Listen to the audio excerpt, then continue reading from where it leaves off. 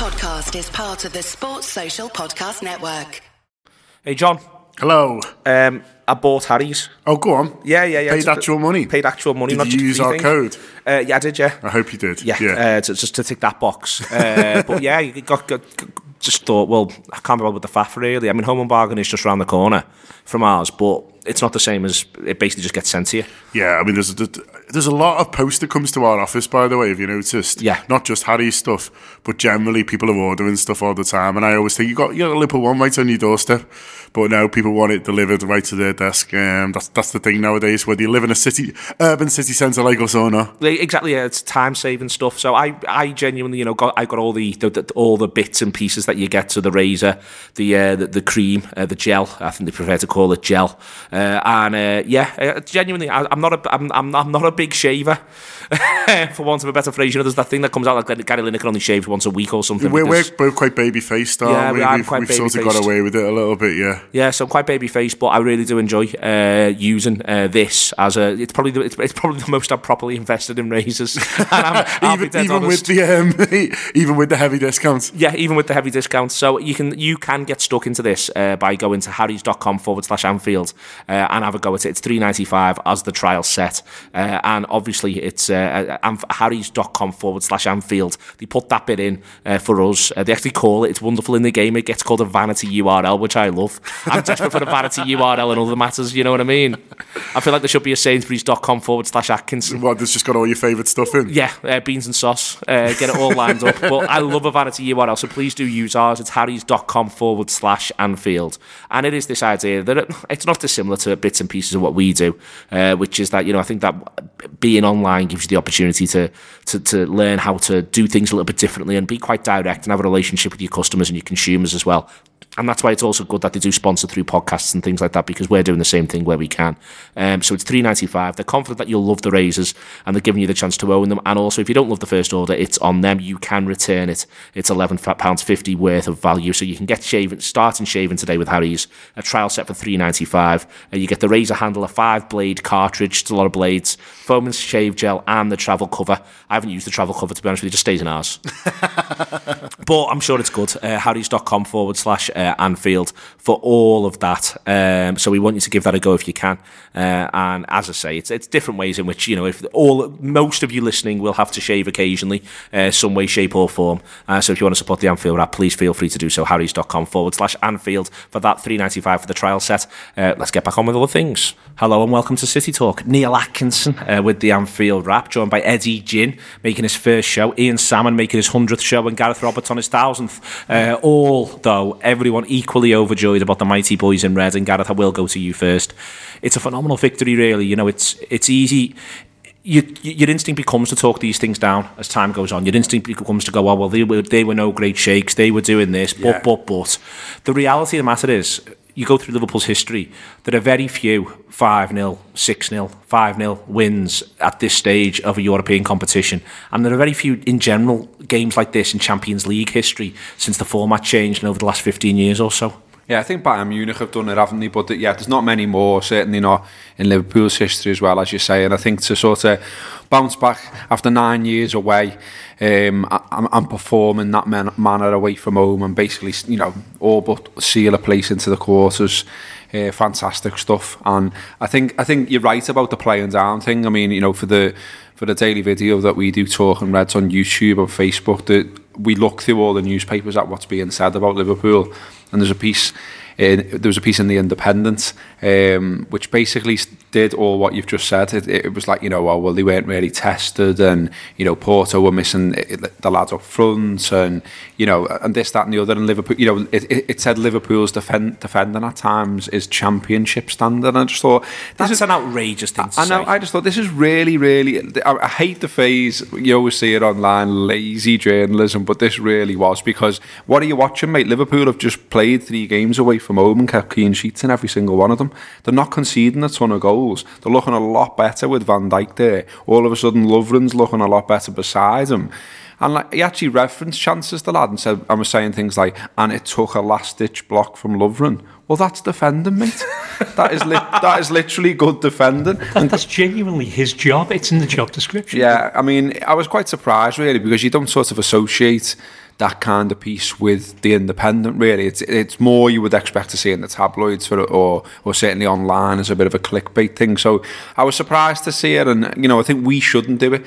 In fact, I think we should do the very opposite and talk ourselves up, because when you're watching over the last few games, when Liverpool trigger it and just decide that they're going, the combination of the three that everyone's talking about, Salah, Firmino and Mane, how do you stop that? No team in the world wants to face that. No manager wants to sit down and try and think about how to stop that. So let's talk us up, not down. It was a fantastic performance, and I'm really looking forward to see where Liverpool go next in the Champions League now. Eddie, there's something for me around not just the way in which the performance was fantastic, in that what I really enjoyed was how calm so much of it was, that it was stroking the ball around, very relaxed. I thought the defending exuded calm that emanates, I think, from Van Dijk, and we'll talk about that later on. But Liverpool on the whole, it wasn't just the idea they've gone and they haven't just shock and awed Porto. They played like they've been playing Champions League knockouts for the last 10 years, week in, week out, and that was what it looked like you were looking at, not the first one in 9 years. I think a thing you got to remember with this team as well, I think there's only about 3 players in it who've got proper Champions League experience as well, and they just didn't look phased at all, did they, when they went in? Everyone was very calm. Milner, probably the most experienced in the Champions League. I guess you got Van Dijk played for Celtic, but yeah, Milner was incredible, and I think most players just played incredibly well.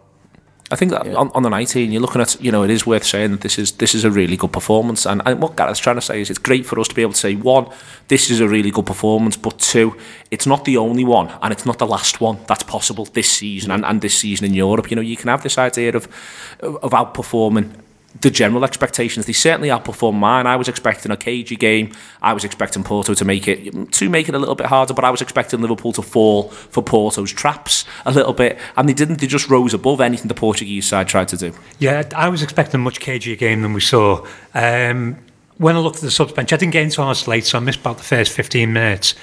But when I got into ours, I'd seen the team, and I looked at the subs bench and thought, right, okay, we've got 2 full-backs on the bench because Gomez is there and Moreno's there. Solanke's nowhere near the bench. This is a sensible approach to a European away game. He's doing the sensible thing. He's going to keep it tight. If he needs to reinforce, he's going to reinforce. And then you see what we did. And you can't overstate how good we were last night. I don't think people are stating enough how good we were. Even with people raving about us at the moment, they aren't stating enough. Last night was an incredible performance. It can go on to be seen, depending on how far we go, it can go on to be seen as one of the great defining European games, because that performance on every single level is absolutely impeccable. There's a lot of talk, well, it was only Porto, like in the rounds, well, it was only so-and-so, it was only so-and-so. Well, you only scored 5 because they were no good. You only scored 7 because they were no good. They weren't only Porto before the game, though, no, they were Porto before the game. It was a team that regularly qualifies for this stage of Europe. It was a team with nous. It was a team that could outthink Liverpool. It was a team that got out of its group. It was a team that's only conceded 10 at home all season. A team unbeaten in the league. So there was plenty of talking up of Porto before. That's why I'm not really listening to talking down now. No. Because, who's talking down Basel, for instance, who City comfortably got by in the first leg? No, it seems to me, maybe this is just, supporter paranoia, but that's fine. It's a supporter radio show. But it seems like City get talked up and we get talked down, and I'm not quite sure why that is, because as I say, some of the play was phenomenal. The link-up stuff was phenomenal, and Mo Salah's finish is getting lots of praise, and rightly so, because how often do you see a fella juggling the ball, getting a little header in, and then putting it past the keeper? To be that cool in that situation on a Champions League stage is something special. So let's start talking about us having something special in our side, a lad who's got 30 goals. Mo's goal is getting talked up now. At half-time last night, the commentator said, and Salah's peculiar goal. It was as if he performed this bizarre odyssey. And obviously, you got 3 pros sitting there with him who were looking at him going, what are you talking about? Are you mad? And then calling him a genius and comparing him to Messi, which is quite right, because this is right foot, left foot, head, left foot, into the ground over the keeper. It's an incredible piece of skill. Just want to touch on, come back to Gareth on something that I think Eddie actually sort of half raised, was the idea that we've been this is a gang of lads who've been waiting for this, and all season we've talked about the manager rotating, we've talked about the different moments in the campaign, we've talked about what the business that they've done over the summer, the business that they did and then didn't do over January. One of the things that sort of occurred to me when I was reflecting back on the match was the reason why, for instance, he's able to say to them, you're not playing against Everton, you're not playing against Chelsea, you're not playing this game, is because I want you fresh for the Champions League. You get the impression this is a conversation that the knockout phase of the Champions League have been a conversation in this club, inside this club, since July, since they've come back for pre-season, when they've talked about, lads, what are we about this season? This is what we're about this season. And it looked like a gang of footballers last night who were like, right, this is it. We've been waiting for this. Everything else has almost been a little bit of prologue, weirdly. We've had 2 jobs. One's been to go as far as we can and push the league thing as we can, as much as we can, and make as much progress. And there's this, and now we're doing this. Yeah, it really did feel like that. It felt like there was a focus there, there was a confidence there. And I picked up on a few things. I thought when Klopp did an interview before the game, he was he was laughing, he was smiling, he looked confident, and you sort of thought, aye, they've done their own work here and they fancy the chances. And the same even at little things like, you've seen them all shaking hands, and Liverpool players with chest out, looked confident, looked mean, looked ready. Their lads looked nervous. They were all inside tracksuit tops. Our lads had just the tops on. They didn't need tracksuit tops, they were ready, you know what I mean? It was one of them. And I just thought little signs like that, and I just thought, I really liked the way they tried to test Trent Alexander-Arnold a few times early on, and he was having none of it. And he was using his body, he was using his strength, he was being a gnarly, horrible fullback. And that's what you want. And he's one of the youngest English lads to ever play in the Champions League at that phase. So, there were concerns beforehand raised, and, like Eddie said before, about sort of the experience of this Liverpool side.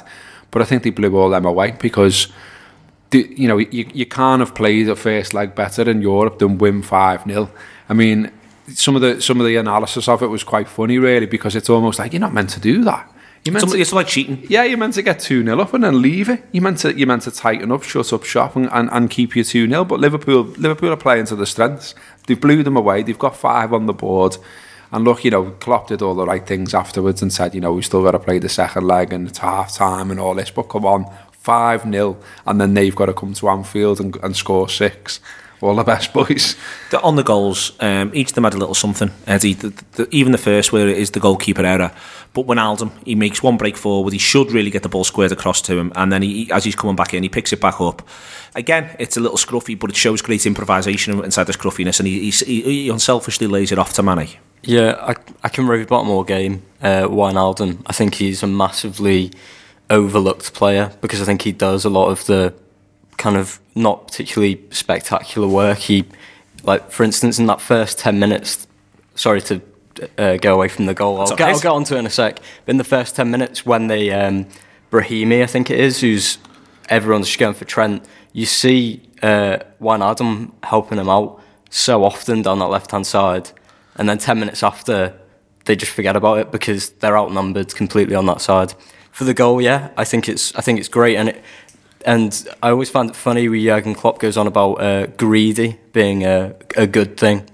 And you could tell, because about a minute before that goal, Mane should have really passed it for a tap-in, shouldn't he, for Wijnaldum? And you can tell kind of as he's running, Mane's right there and he thinks, nah, I'm going to go for a shot here. He didn't pass to me before.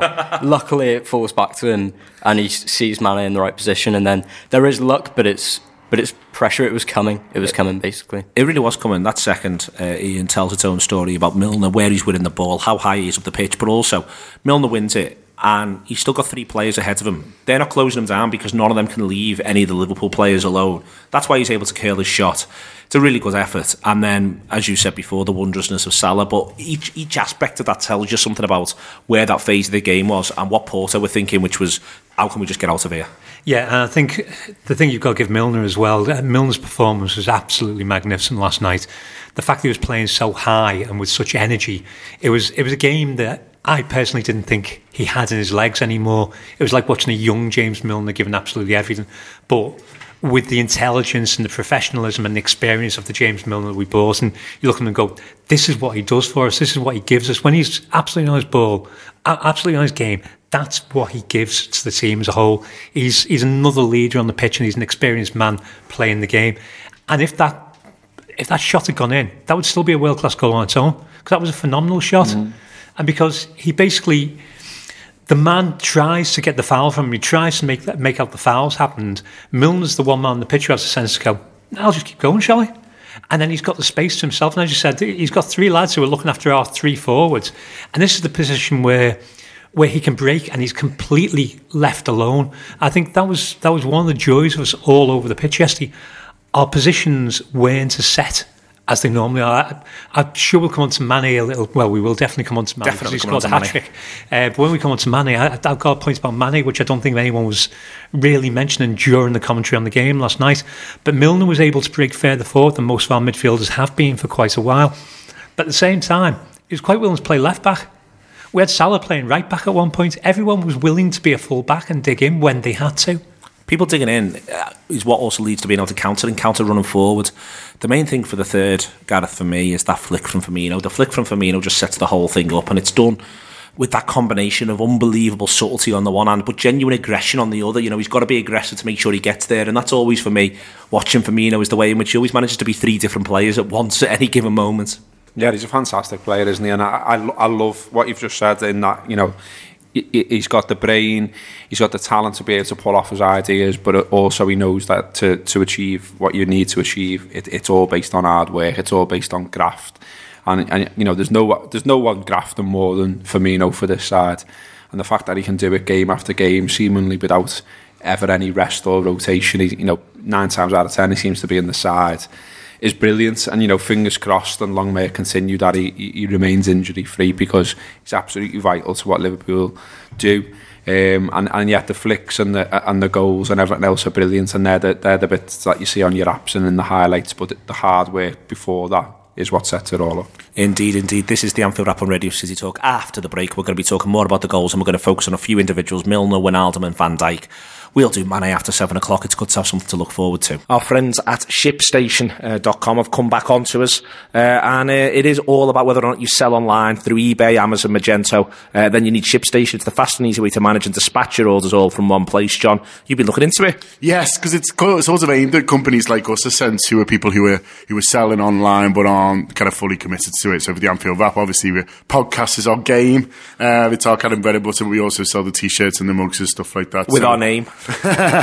So people who are like us, who are selling on eBay, and that might be selling online, that might be eBay, Amazon, or Magneto, or Shopify like us. If you're selling, then this basically does allow you to kind of manage and dispatch your orders all from one place. It makes it fast and easy, and as I say, it looks really impressive from what I've seen. We're not up and running on it yet, but in terms of looking at it from a point of view of what's going to make it as easy as possible to kind of manage all this in one place, get it out, and also good to compare prices, because that's the thing I've found really difficult, is that looking around and looking at all these sellers, some of them seem better for other areas.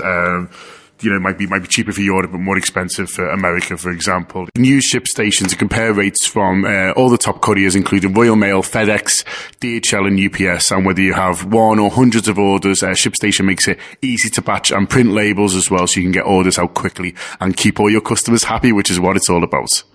Indeed, and it keeps the customers happy. So if you're listening to this and you wanted to ship some stuff, you can try ShipStation free for 30 days. You get a special bonus if you use the promotion code RAP. And it's good for us if you use it as well. They are counting this stuff up. So RAP, as in Anfield Wrap, as in not the wrap itself, but wrapping things, WRAP. So to get this one, just visit ShipStation.com and click the microphone at the top of the homepage and type in RAP. It's ShipStation.com, then enter RAP. ShipStation.com, they like this little bit. It says make ship happen, which I think is really quite clever and a little bit risque, so we're very much into we like a company with an edge. We do like a company with an edge there, so that's ShipStation.com. Listen, this is the Anfield Wrap, back with more in a second. Moving back to the game, Liverpool versus Porto, or more accurately Porto versus Liverpool. The fourth, go back to you on this one, Gareth, in that you were talking about Firmino before the break, and one of the things that strikes me about this is that finish for me has been absolutely underrated, understandably given everything else that's going on, but he scores something very similar against Southampton. The idea that you're drilling home with a minimum of fuss from 16 yards, running onto the ball. He nearly scores another one like that. That's the one that Mane gets the rebound from. You are thinking to yourself, this is someone you're watching. You see Mane growing confidence through that game. I think you've seen Firmino growing confidence, and let's remember he's pretty low after the penalty miss against Sevilla. I think you've seen him growing confidence over the last 2 or 3 months in front of goal. Yeah, and I mean, what's he on now? 21, is it? Which is not bad, and it's probably only because Salah's banging in 30 that people aren't talking about it more. But yeah, he's all of a sudden looked a lot more confident in front of goal. We're starting to take it a little bit for granted that he'll bury the chances that fall to him. And, it isn't long ago, as you say, that we were talking about, is he a proper striker? Is he a proper number 9? Well, he's not a false 9 anymore, I don't think. He's like a 9+, because he's scoring like a 9. He's putting them away. He's got 21 goals. But also, he's, as mentioned before, he's grafting. He's everywhere. He's back. He's doing his defensive duties. Thought some of the analysis on Sky earlier in the week was brilliant, where Thierry Henry was looking at his back heel and saying, not only is that brilliant, he's lifted the back heel. He's not just back-heeled it normally, he's put a bit of lift on it to get it over the defenders. But what was brilliant was he showing his hard work, where he was saying, if he hadn't tracked back there and followed the midfielder and got in and around him and is making him turn away from him all the time, he would have had a through ball on. But he hasn't got time to look up, because he's got Firmino snapping at him 3 or 4 times and eventually winning the ball. And it's that type of stuff that was like a proper bit of insight that they've got time, them lads, obviously, to sit down and watch it over and over and order the clips. And so nice to see them doing something with that. But good as well. Like good for Firmino that he's getting all this praise as well, because I think he enjoys it. I think he's probably been looking at it in the past and thought, why don't I get more credit here? And maybe he's been overshadowed by Coutinho or the others. But now there is a big love in now. And long may it continue, because I think he's going to like it. Everyone's got an ego a little bit, haven't they? Certainly not to play centre forward. Well, yeah, with the whitest teeth in the world and the maddest wardrobe. On the 5th, Ian, it's not just the finish for the 5th is just, it's tremendous. It's astonishing the power he gets out flat. He's able to strike the ball, but it's more that you actually watch the footballer. You said you wanted to talk more about Mane, and we'll do it a little bit now before, and we'll do it again after 7 o'clock, because it bears closer inspection. Watching a footballer grow in confidence through a game, you look at the way he strikes the ball for his first goal, which the goalkeeper makes a mistake with, and then you look at how he's striking that one for the hat-trick and his determination there to get the match ball. I think you saw it right the way through the last 20 minutes of the game. Yeah, I think there's a moment immediately after the 5th, and I think the 5th is absolutely crucial for the rest of Mane's season. I think he's had an up and down season. I know, looking at some stats that Andrew Beasley shared before, it's said that Mane had a fantastic season last season. He scored 13. He's been terrible this year. He scored 11 so far, and we're still in February. Now, when you come to that 5th, there's an easy ball to the right for him. There's an obvious ball to the right. It's one of those where you look and go, he's going past, it's in the back of the net. What just happened? And the shot is phenomenal. The technique is brilliant. The power behind it's unbelievable. But I think one of the things that stood out was the reaction immediately afterwards of Klopp and, I always get his name wrong, Buvac. Yep. Klopp and Buvac's reaction is to hug and congratulate each other on it. So there's something that they've been doing in training I thought was quite notable. The majority of last night's game, Mane was very, very central. He played more as a centre forward than Firmino did. So there's a lot of times where Firmino was drifted out to the left, where we say we don't like him, and he was still influencing the game. But Mane was very, very central. He's kind of allowed to do it because Robertson is growing so much to left back. He knows that he's got the cover on the wing, and he knows he can cut in. But he was so central, and he was getting those chances that it looked like it was possibly a decision he'd made deliberately to get the lad back into the centre of things, into the thick of the action, and to give him the confidence he needs. Because I think, as many people do, his confidence went with the red card. And the red card and the sheer injustice of the red card. And then the miss against Everton. So, the red card shakes his confidence a little. His confidence is a little gone when he shoots against Everton because he thinks he needs to score at that point. He makes the wrong decision and then he starts questioning himself. I think we've been watching for the last couple of months a lad, and it is only a couple of months, but a lad who is questioning himself. I don't think he questioned himself last night. He completely, totally backed himself with everything, including his second goal, where he's the first player to it, and he was always going to get it. It wasn't a case of, is he going to make it? It was obvious that was his goal. From the second it went loose, you knew he was there. Sorry, mate. I was just going to say, I think Klopp referenced that he spoke to Mane after that Everton incident, and he didn't go into great detail because I remember him being pushed on it, and he was like, well, it's sort of between us. But, you could read between the lines quite easily that, he'd needed a few pep talks. And I think you could see that. His first touch, his decision-making, his finishing, all of it's been a little bit off. And yet he still contributed. like, is it 12 goals, 9 assists or something like that, which, you know, it isn't bad. It's a good season for most players. Isn't actually that far away from, you know, the season before when we're raving about him. But I think, nevertheless, you can see, I mean, you know, Klopp said after the Porto game, he's back. And I think the third goal is a sign for me that he is back, because it's confidence that says, yeah, I'm getting this, I'm getting the match ball, I'm getting the hat-trick. And I think ordinarily he's been overthinking it. He's a human being. He's been overthinking it. He knows he's not been on his game. So there was even moments last night, you know, where he made the wrong decision a couple of times and things like that. And the fact that it's coming good for him now, that can only be a good sign, because all of a sudden, you know, if he can start playing at the top of his game and you got 3 of them on the game, then wow, how do you stop that? Well, I think that's what we're on the edge of. And there will always be moments where you make the wrong decision. There were moments where Firmino and Salah made the wrong decision. There was a moment when Van Dijk made the wrong decision, but the wrong decision is being covered by everybody else in the team, because of the sheer confidence of the whole squad last night, that we knew exactly what we were doing. So the fact that Mane has been at that point, Klopp has said that, he said to him after the Southampton game, I think it was, on the pitch, he said, "You're back." And he knows exactly where he is. He knows what the player he's got is doing, and it's the first signs that we're seeing that Mane back again. Yeah, not trying to be too cynical. I thought Mane had a great game. That third goal, I think, is particularly important. I think when you look back at the other goals, the first one, he's obviously very lucky. The second one, he's just, you could argue any quick players get into that in the front three of Liverpool, anyone would get to it. So many players push forward. It's that third goal, even before it, he gets the ball and he flicks it round to Ings, spins his man, gets a 1-2, and he just thinks, I'm going to hit this. And I can imagine him looking back at that and thinking, I'm the player that's done that, rather than there can't be anyone who can come into the team and replace that. Yeah.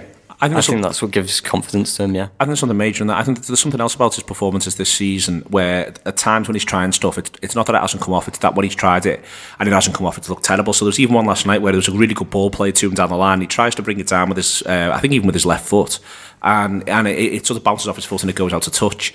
And when there's another lad on the pitch who's banging in 30 and there's a centre forward who so very rarely has a bad touch anyway, Gareth, and yours looks a bit scruffy, that's why we can all, as we're the viewers, as we're the spectators, we're the supporters of Liverpool, getting right behind him, be a bit like, oh, come on, lad. And that's almost a little bit unfair in that's just, you know, that's what playing all right is. Not what playing badly is, just what playing all right is. If you're trying to do stuff that's dead hard, a lot of the time it isn't going to come off. But when you bang a hat-trick in as well, no one remembers that from last night now. That doesn't occur to you now from last night, because you remember the fact that, well, he scored his 3 goals. Yeah, it's like a confirmation bias, isn't it? I mean, you know, when we're talking about his form, I'm thinking about all the times when things didn't come off rather than when they did. So, you know, he scores a fantastic goal against City, but I'm actually thinking of another time where at Anfield he got one-on-one with a full-back and then didn't try and take him on. And I'm still wondering why, because I know he can get past him. I've seen him do it loads and loads of times, and yet he turned back and knocked it back into midfield, and I thought,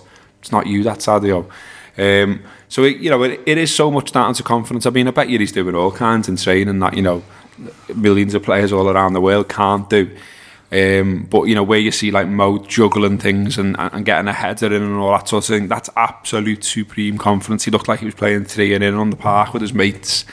Whereas Sadio was definitely been going, what's the safe thing to do? I'm not on my game here and all this. All of a sudden now he's firing, he's whacked an hat-trick in. It's just a shame we have to wait for West Ham for the next game. It is indeed. Listen, I said we'd talk about Sadio after 7 o'clock. We haven't. We've done it now. Instead, got it out the way. But after 7 o'clock, we will be having a chat. John Gibbons is going to come and join us briefly, but we'll also be having a chat about the knock-on effects of the win and about a couple of other individuals in there, Wijnaldum, Milner and Virgil van Dijk. This is the Anfield Wrap. Don't go anywhere. We're back on Radio City Talk, and it is John Gibbons, and I'm hosting now because I am joined as a guest by Neil Atkinson, who's going to talk to us about his film Native, which is out very soon on cinematic release. And I really enjoyed it, Neil. I saw it, it feels like a while ago now. It was when you were sending it around film festivals and stuff like that, and I asked you to send it over and really liked it. And I said to you as a sort of, meant as a compliment, that something I liked was that very, very quickly I forgot it was written by you and kind of produced by you and Dan, and it was just a film I was going to enjoy, and enjoy it I did. Oh, well, I mean, I can't say so. And I mean, we did it ages ago. We sort of conceived it in about 2013, me and Dan, and shot it in 2014. Dan directed it, Daniel Fitzsimmons, and he did a great job. He was brilliant with the actors. I mean, you know, when you get to see your mate be good at something, just doesn't know what I mean. I've known especially with fairly kind of established actors as well. You know, they're not people who you've got mates to do a favour kind of thing. They're actors who've been in things that people will have seen. Yeah, it's Rupert Graves who stars as Kane, and Ellie Kendrick who plays Eva, and they're the two lead characters. And yeah, Dan directed it, did an absolutely brilliant job all the way through, because it's very much a low budget film, and I co-wrote it with Dan and co-produced with Jim Fitzsimmons and Jen Handorf, and just learned loads really right the way through the process from everyone.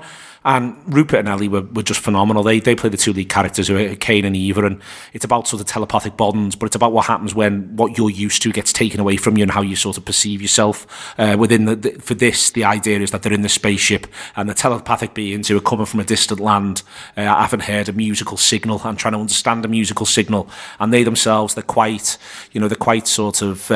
deliberately, we've made references in it with hexagons and things like that. The idea that there's something sentient but a little insect-like about them, and instead what the music does is it sort of creates this notion that the hive want to colonise wherever these sentient beings are from, but Kane begins to sort of to find new ways to express and understand himself once he loses his telepathic link with his twin. And that's what the film's about, and it's really pleased with how it came out. It would have been easy for it to not come out as well as it did, and there's been some really good reviews. There's a great review in Sight and Sound which I sent over to you before, which when we wrote the script, forget even shooting it, when we wrote the script, if we could have written a review, you'd have took this one, you'd have gone, that's terrific, because it's reviewed, I think, by Philip Kemp, and he completely understands what it is we're trying to get and what we're trying to achieve, and he comes through that. And as I say, we don't think for a second it's not a perfect film, because doing it at the budget level that we did it at, that'd be almost impossible. But to have ended up with what we've ended up with, it's won an award for Dan at the Boston Sci-Fi Film Festival, which was great. It's the real deal. It's a proper film, and I think that's what I want to put over on the show, really, to people listening. It is a proper film. It's not just have a little look at this thing that we did. It's a serious piece of sci-fi. It's a good thriller, and it works well. Yeah, I think it works great. I don't think it comes across as low budget. And as you say, I think people are often interested in what other things we do in our lives and how we kind of find the time. To be fair, I'm quite interested, and I know Neil how he finds the time to kind of do everything. But the film, as I say, doesn't come across as low budget, and very much comes across well. And it's sci-fi, which I always think I don't like, but it's the reason I enjoyed it. I think it's sort of an exploration of humanity as well, and how we kind of look at people who are different from us. And I think that's the kind of, I think what I kind of took from it really is that these people are obviously different from us, and it's a different kind of race, as you say, but how they learn to think about people who are different from them was both interesting and also very much relevant to the world we live in today. Yeah, that's that's very much, that's good of you to say. That's what we were going for, really, to have that notion where empathy, curiosity, and the like sort of drop in.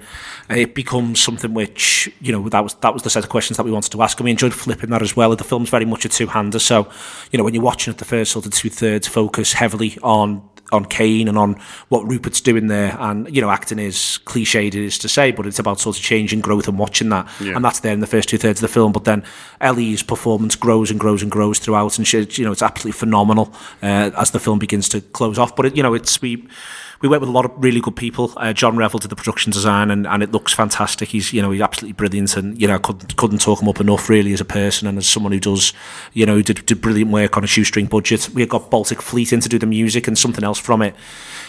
From this process, which I could talk about quite a lot, really. Every single step of it was, all the way through. I think I was of the attitude of, we got the hard part out the way now, and we really never did. You really never do. Not when you're on the shoestring that we're on. You really never get the hard part out the way. That also includes when we finished it and we've been trying to work out sort of distribution and stuff like that. You never quite get the hard part sorted, and we got ourselves into the situation where Baltic Fleet did the sound. We had people over in the States at Skywalker Productions were kind enough to give up some time to do the sound for us. Baltic Fleet did the music. We got really good people grading it, and what you just sort of see is, I haven't learned and gone through, is everything that goes into a film, and that it really isn't that straightforward. And again, it's certainly not that straightforward when when you're really limited in terms of what you can spend. We had two really good guys doing the CGI for us, and that was it. They didn't have anyone else that they could work with. They had to go away and they had to do it. So all in, all of it is great. The soundtrack, as I said before, is the business. So thanks so much to Paul. He was, a truly a brilliant musician and great fella as well. And all the way through, really, we're just really pleased that it's out. And so to sort of do the job stuff on this, it's in Liverpool at the Showcase on Friday, the 23rd of February, Saturday the 24th, and Sunday the 25th. London, the Prince Charles, will be there for those 3 nights as well. Newcastle, the Tyneside, those 3 nights in Glasgow, the Showcase. Obviously, most people listening to this will be, interested in the Showcase at Liverpool, but the other stuff is there as well. It's a 12 certificate. It's available to pre-order on iTunes, and around the time it comes out, it should also be available on other platforms as well, which would be great and make a real difference. And all the way through, really, the one thing I would say, and it's interesting that you haven't seen it on the big screen, John, because normally with small films, there's a bit of a cliche thing that what happens is the bigger the screen you put them on, the more you see the flaws, because right. Small screen, it is a small screen to get that sort of visual majesty and poetry and all that sort of stuff. It's easier to do it when the space is more compact, but this really plays well in cinemas, so people can buy it on iTunes, and I really hope they do.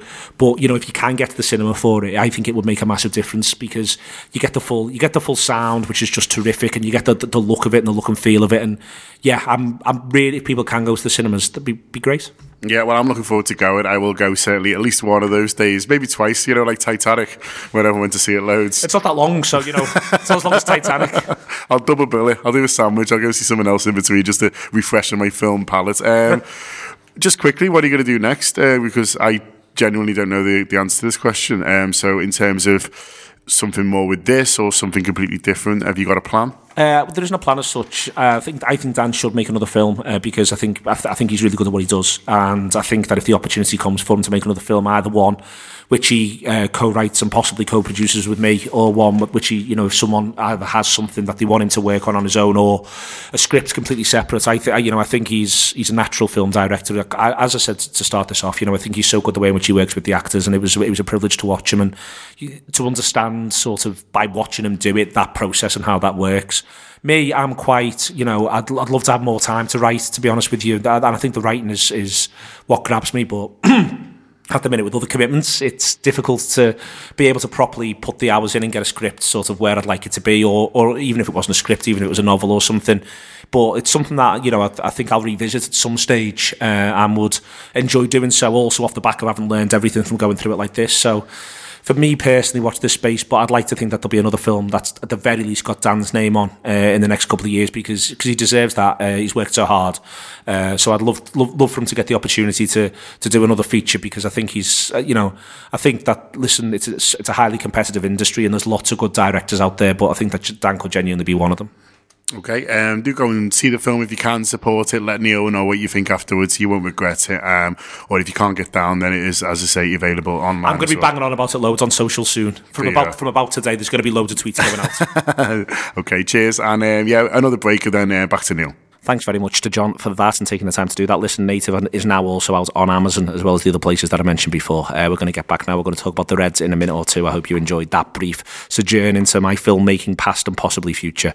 But this is R.E.M. with The One I Love. That's The One I Love by R.E.M. From the album Document. Back now with Eddie, with Ian and with Gareth. And I just want to sort of talk about the calm that was within that performance, Eddie. And I want to start, let's be quite clear about this. We've got a lad who last season was playing for Hull City at left back. We've got a 19-year-old playing at right back.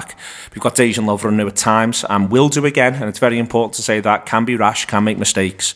And we've got a goalkeeper who none of us fancy, but what we have also got there is Van Dijk. And it seems to me, even though last night I can pinpoint 3 times, he doesn't just do the wrong thing, he actually does something quite poor.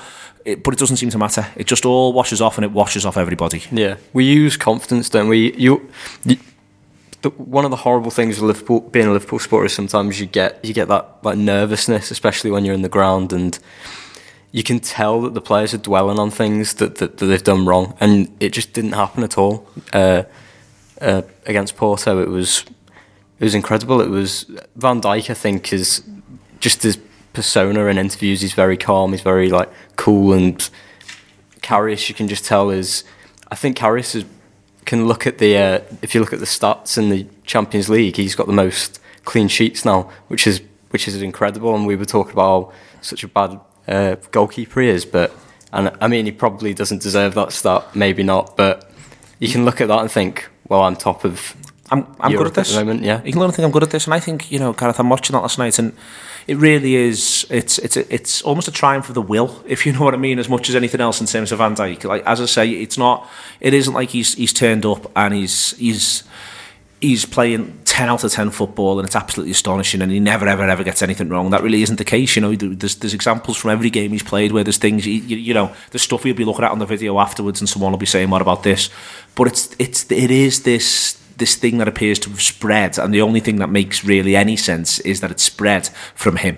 Yeah, definitely, and I think it has spread from him. There's a confidence across the back four and with the goalkeeper as well now. You can sense it, they're backing themselves and they're not getting on their own backs over those little mistakes that you mentioned, and I think that is coming from him. You can see him, his communication's top notch, he's talking to everyone all the time, and it's not just screaming at the other players as well. I've noticed that he encourages them as well. He's saying, good job, you're in the right place there, get out. It's not just and burning your head, which is what Jamie Carragher did a few times. As much as I like Jamie, I felt at times, some of the people that were in the back four with him were a bit like, whoa, and he's panicking them almost. Whereas I think, he does exude this confidence, and also as well, he just takes his time on things as well. I like that about him, and I think it was, you could see it rubbing off on Lovren. You can tell when Lovren's on his game because he starts to try to win everything high up. And that hasn't always worked out for him, and it's fair to say. Great understatement there, Gareth. Yeah, and when a couple of things go wrong, you see it. You've basically seen his head go a few times. But last night, he was arriving in the right place for blocks. He was winning things high up, and Van Dijk was doing similar as well. And all of the back four can be proud of the performances. In fact, I found it hard last night to really think of anyone who'd sort of let themselves down. I could make a case for everyone who was on the pitch against Porto for having done a good job, contributed something of note. I mean, Wijnaldum's come in for some stick, not least from me, about sort of going missing, especially away from home. But he was in the thick of things. He was getting stuck in, backing himself, basically sets up one of the goals with his determination. Milner does similar, as mentioned. And so all over the pitch, it just felt like they wanted it. You said earlier, it felt like they'd been building up towards this, and it really did. It was like, this is our opportunity, this is our big chance. Let's get to the quarters and let's see where we can go.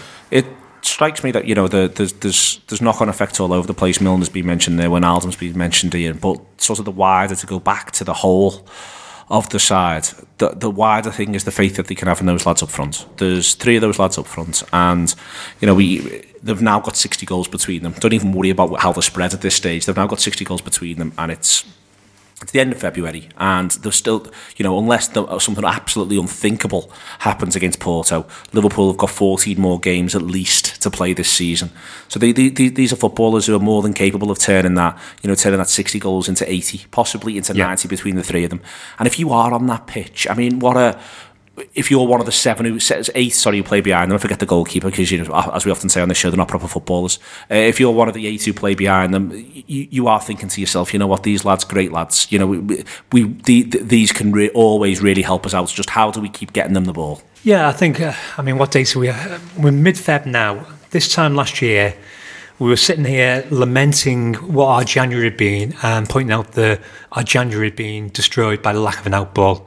And the one thing we didn't have a year ago was an outball. Firmino wasn't an outball at that point. Coutinho wasn't an outball. We had nothing. We had no options. All of a sudden, we got outballs all over the place. So we got the 3 lads up front, but we got the fullbacks as well. Because we got Virgil spraying 70-yard passes out to the fullbacks, who suddenly decided they're wingers. We end the game with 3 centre backs, so that the fullbacks can push up a bit further. We're showing options all over the place, and we've endlessly got that outball now. So if you go through a period where Mane's not at his best, this other lad on the other wing's going to score 30 goals for you. So we've always got that option, but we've also got I think the game this week was an example of a trust that's building through the entire side. So we're talking about the back 4 before. I think if you're the rest of the back 4, if you're Dejan Lovren and you're looking at Virgil van Dijk, and Virgil van Dijk's coming in and he's the calmest man on earth, and he's playing in front of Southampton's fans, they're booing him, and he's laughing at them, and he hears how Man United have gone, and he's sat there going, unlucky. And he's become a Liverpool player, a proper Liverpool player immediately. If you're Lovren and you're playing alongside him, And you go, this lad trusts me to do my job. I must be pretty good. The fullbacks, this lad trusts me. Midfielders, this lad's willing to give me the ball. This lad is the most expensive defender in the world, and he trusts me to do my job. At that point, you lift yourself. He trusts the goalie to do his job, so the goalie suddenly starts looking a lot calmer, a lot more measured. So you've got that unit of trust actually moving through the team now. And then on top of that, you've got these three lads at the front who, if a team pushes towards you, they're going to rip them apart. And that was notable, I think, against Porto, because when you get to 2-0, 3-0, you're looking at going, right, what are you going to do then? You're going to come with us, because if you come with us, we're absolutely going to smash you now. And that one of the things that the return fixture is going to be strange, Eddie. You know, we're all going to go to Anfield, and it's going to be quite an odd affair because of the fact that we're sort of all psyched up for a big European night. And if anything, there's a minor shame from last night, which is that we now don't get our big European night. It should be straightforward, and we'll all should, and everyone will make professional noises. But it really should be a 5-0 away win in the first leg. It should be straightforward. But that again is also in our favour. You know, if you're the manager now, you can say to these lads, they've all gone to Marbella, and you can be saying to them, lads, we're going to get to the quarterfinals of the Champions League. Let's focus all of our energies between now and that game on ensuring that we qualify for it again. You know, we've now created a situation there. That game falls between Newcastle at home, which won't be easy, and Man United away, which won't be easy. And that's what last night's victory does. It doesn't just mean that we're through. It also gives us the ability to focus on other key games now. Yeah, massively, and I think it'll be a good chance to put some of the fringe players back in the team. I think it was unfortunate that we couldn't do it against West Brom, although I don't really want to mention that game, but, you know, unfortunate we couldn't do it because of the illnesses, but I think it'll be Ings and Solanke and Clavan hopefully gets put back in. I think they'll be itching to get back out there, especially in a Champions League game. It's massive to get into the quarters. Would be huge. Just dead quick on Ings, Gareth, before we sum up here. I was, again, it's a circumstance to come into you, and if there is a well at that stage, you're coming onto a Porto side who are pretty demoralised and they're 4-0 down and they're shattered. But I quite enjoyed his brand of hard running and neat little touches last night. So in his little cameo, it did make me go, all right, there could be something in this for 2 or 3 games from the start between now and the end of the season. Yeah, definitely. I think we need to give the lad a chance. I mean, we've got to go back 2 years basically to sort of remember what he was doing, which is the hard part, and then you sort of think that's where all the questions around his quality have come. I think, and the fact, you know, is he fully fit and is he over those injuries? But you know, the appearance before all that was Everton, basically, wasn't it? And he gets a goal that day. And I remember around that time, people were talking about him positively. I remember writing something myself about how, you know, the way I talked about Firmino before, he is a lad who's never ever not going to put in 100%, who's never ever not, you know, he's always running. But he has got some quality as well. It remains to be seen how much, but he'll get a go. He'll get a go in this run. And he needs a goal or two, obviously. But there might be something there. There might be something there from Danny Ings. There might well be. Listen, thank you very much to Eddie. Thank you very much to Ian, and thank you very much to Gareth. But more than that, thank you very much to Liverpool. It's lovely to see an exhibition of European football. Liverpool put that on for us on Wednesday night. May they do that in the quarterfinals. May they do that in the semi-finals. We'll go from there. It's the Anfield Wrap. Sports Social Podcast Network.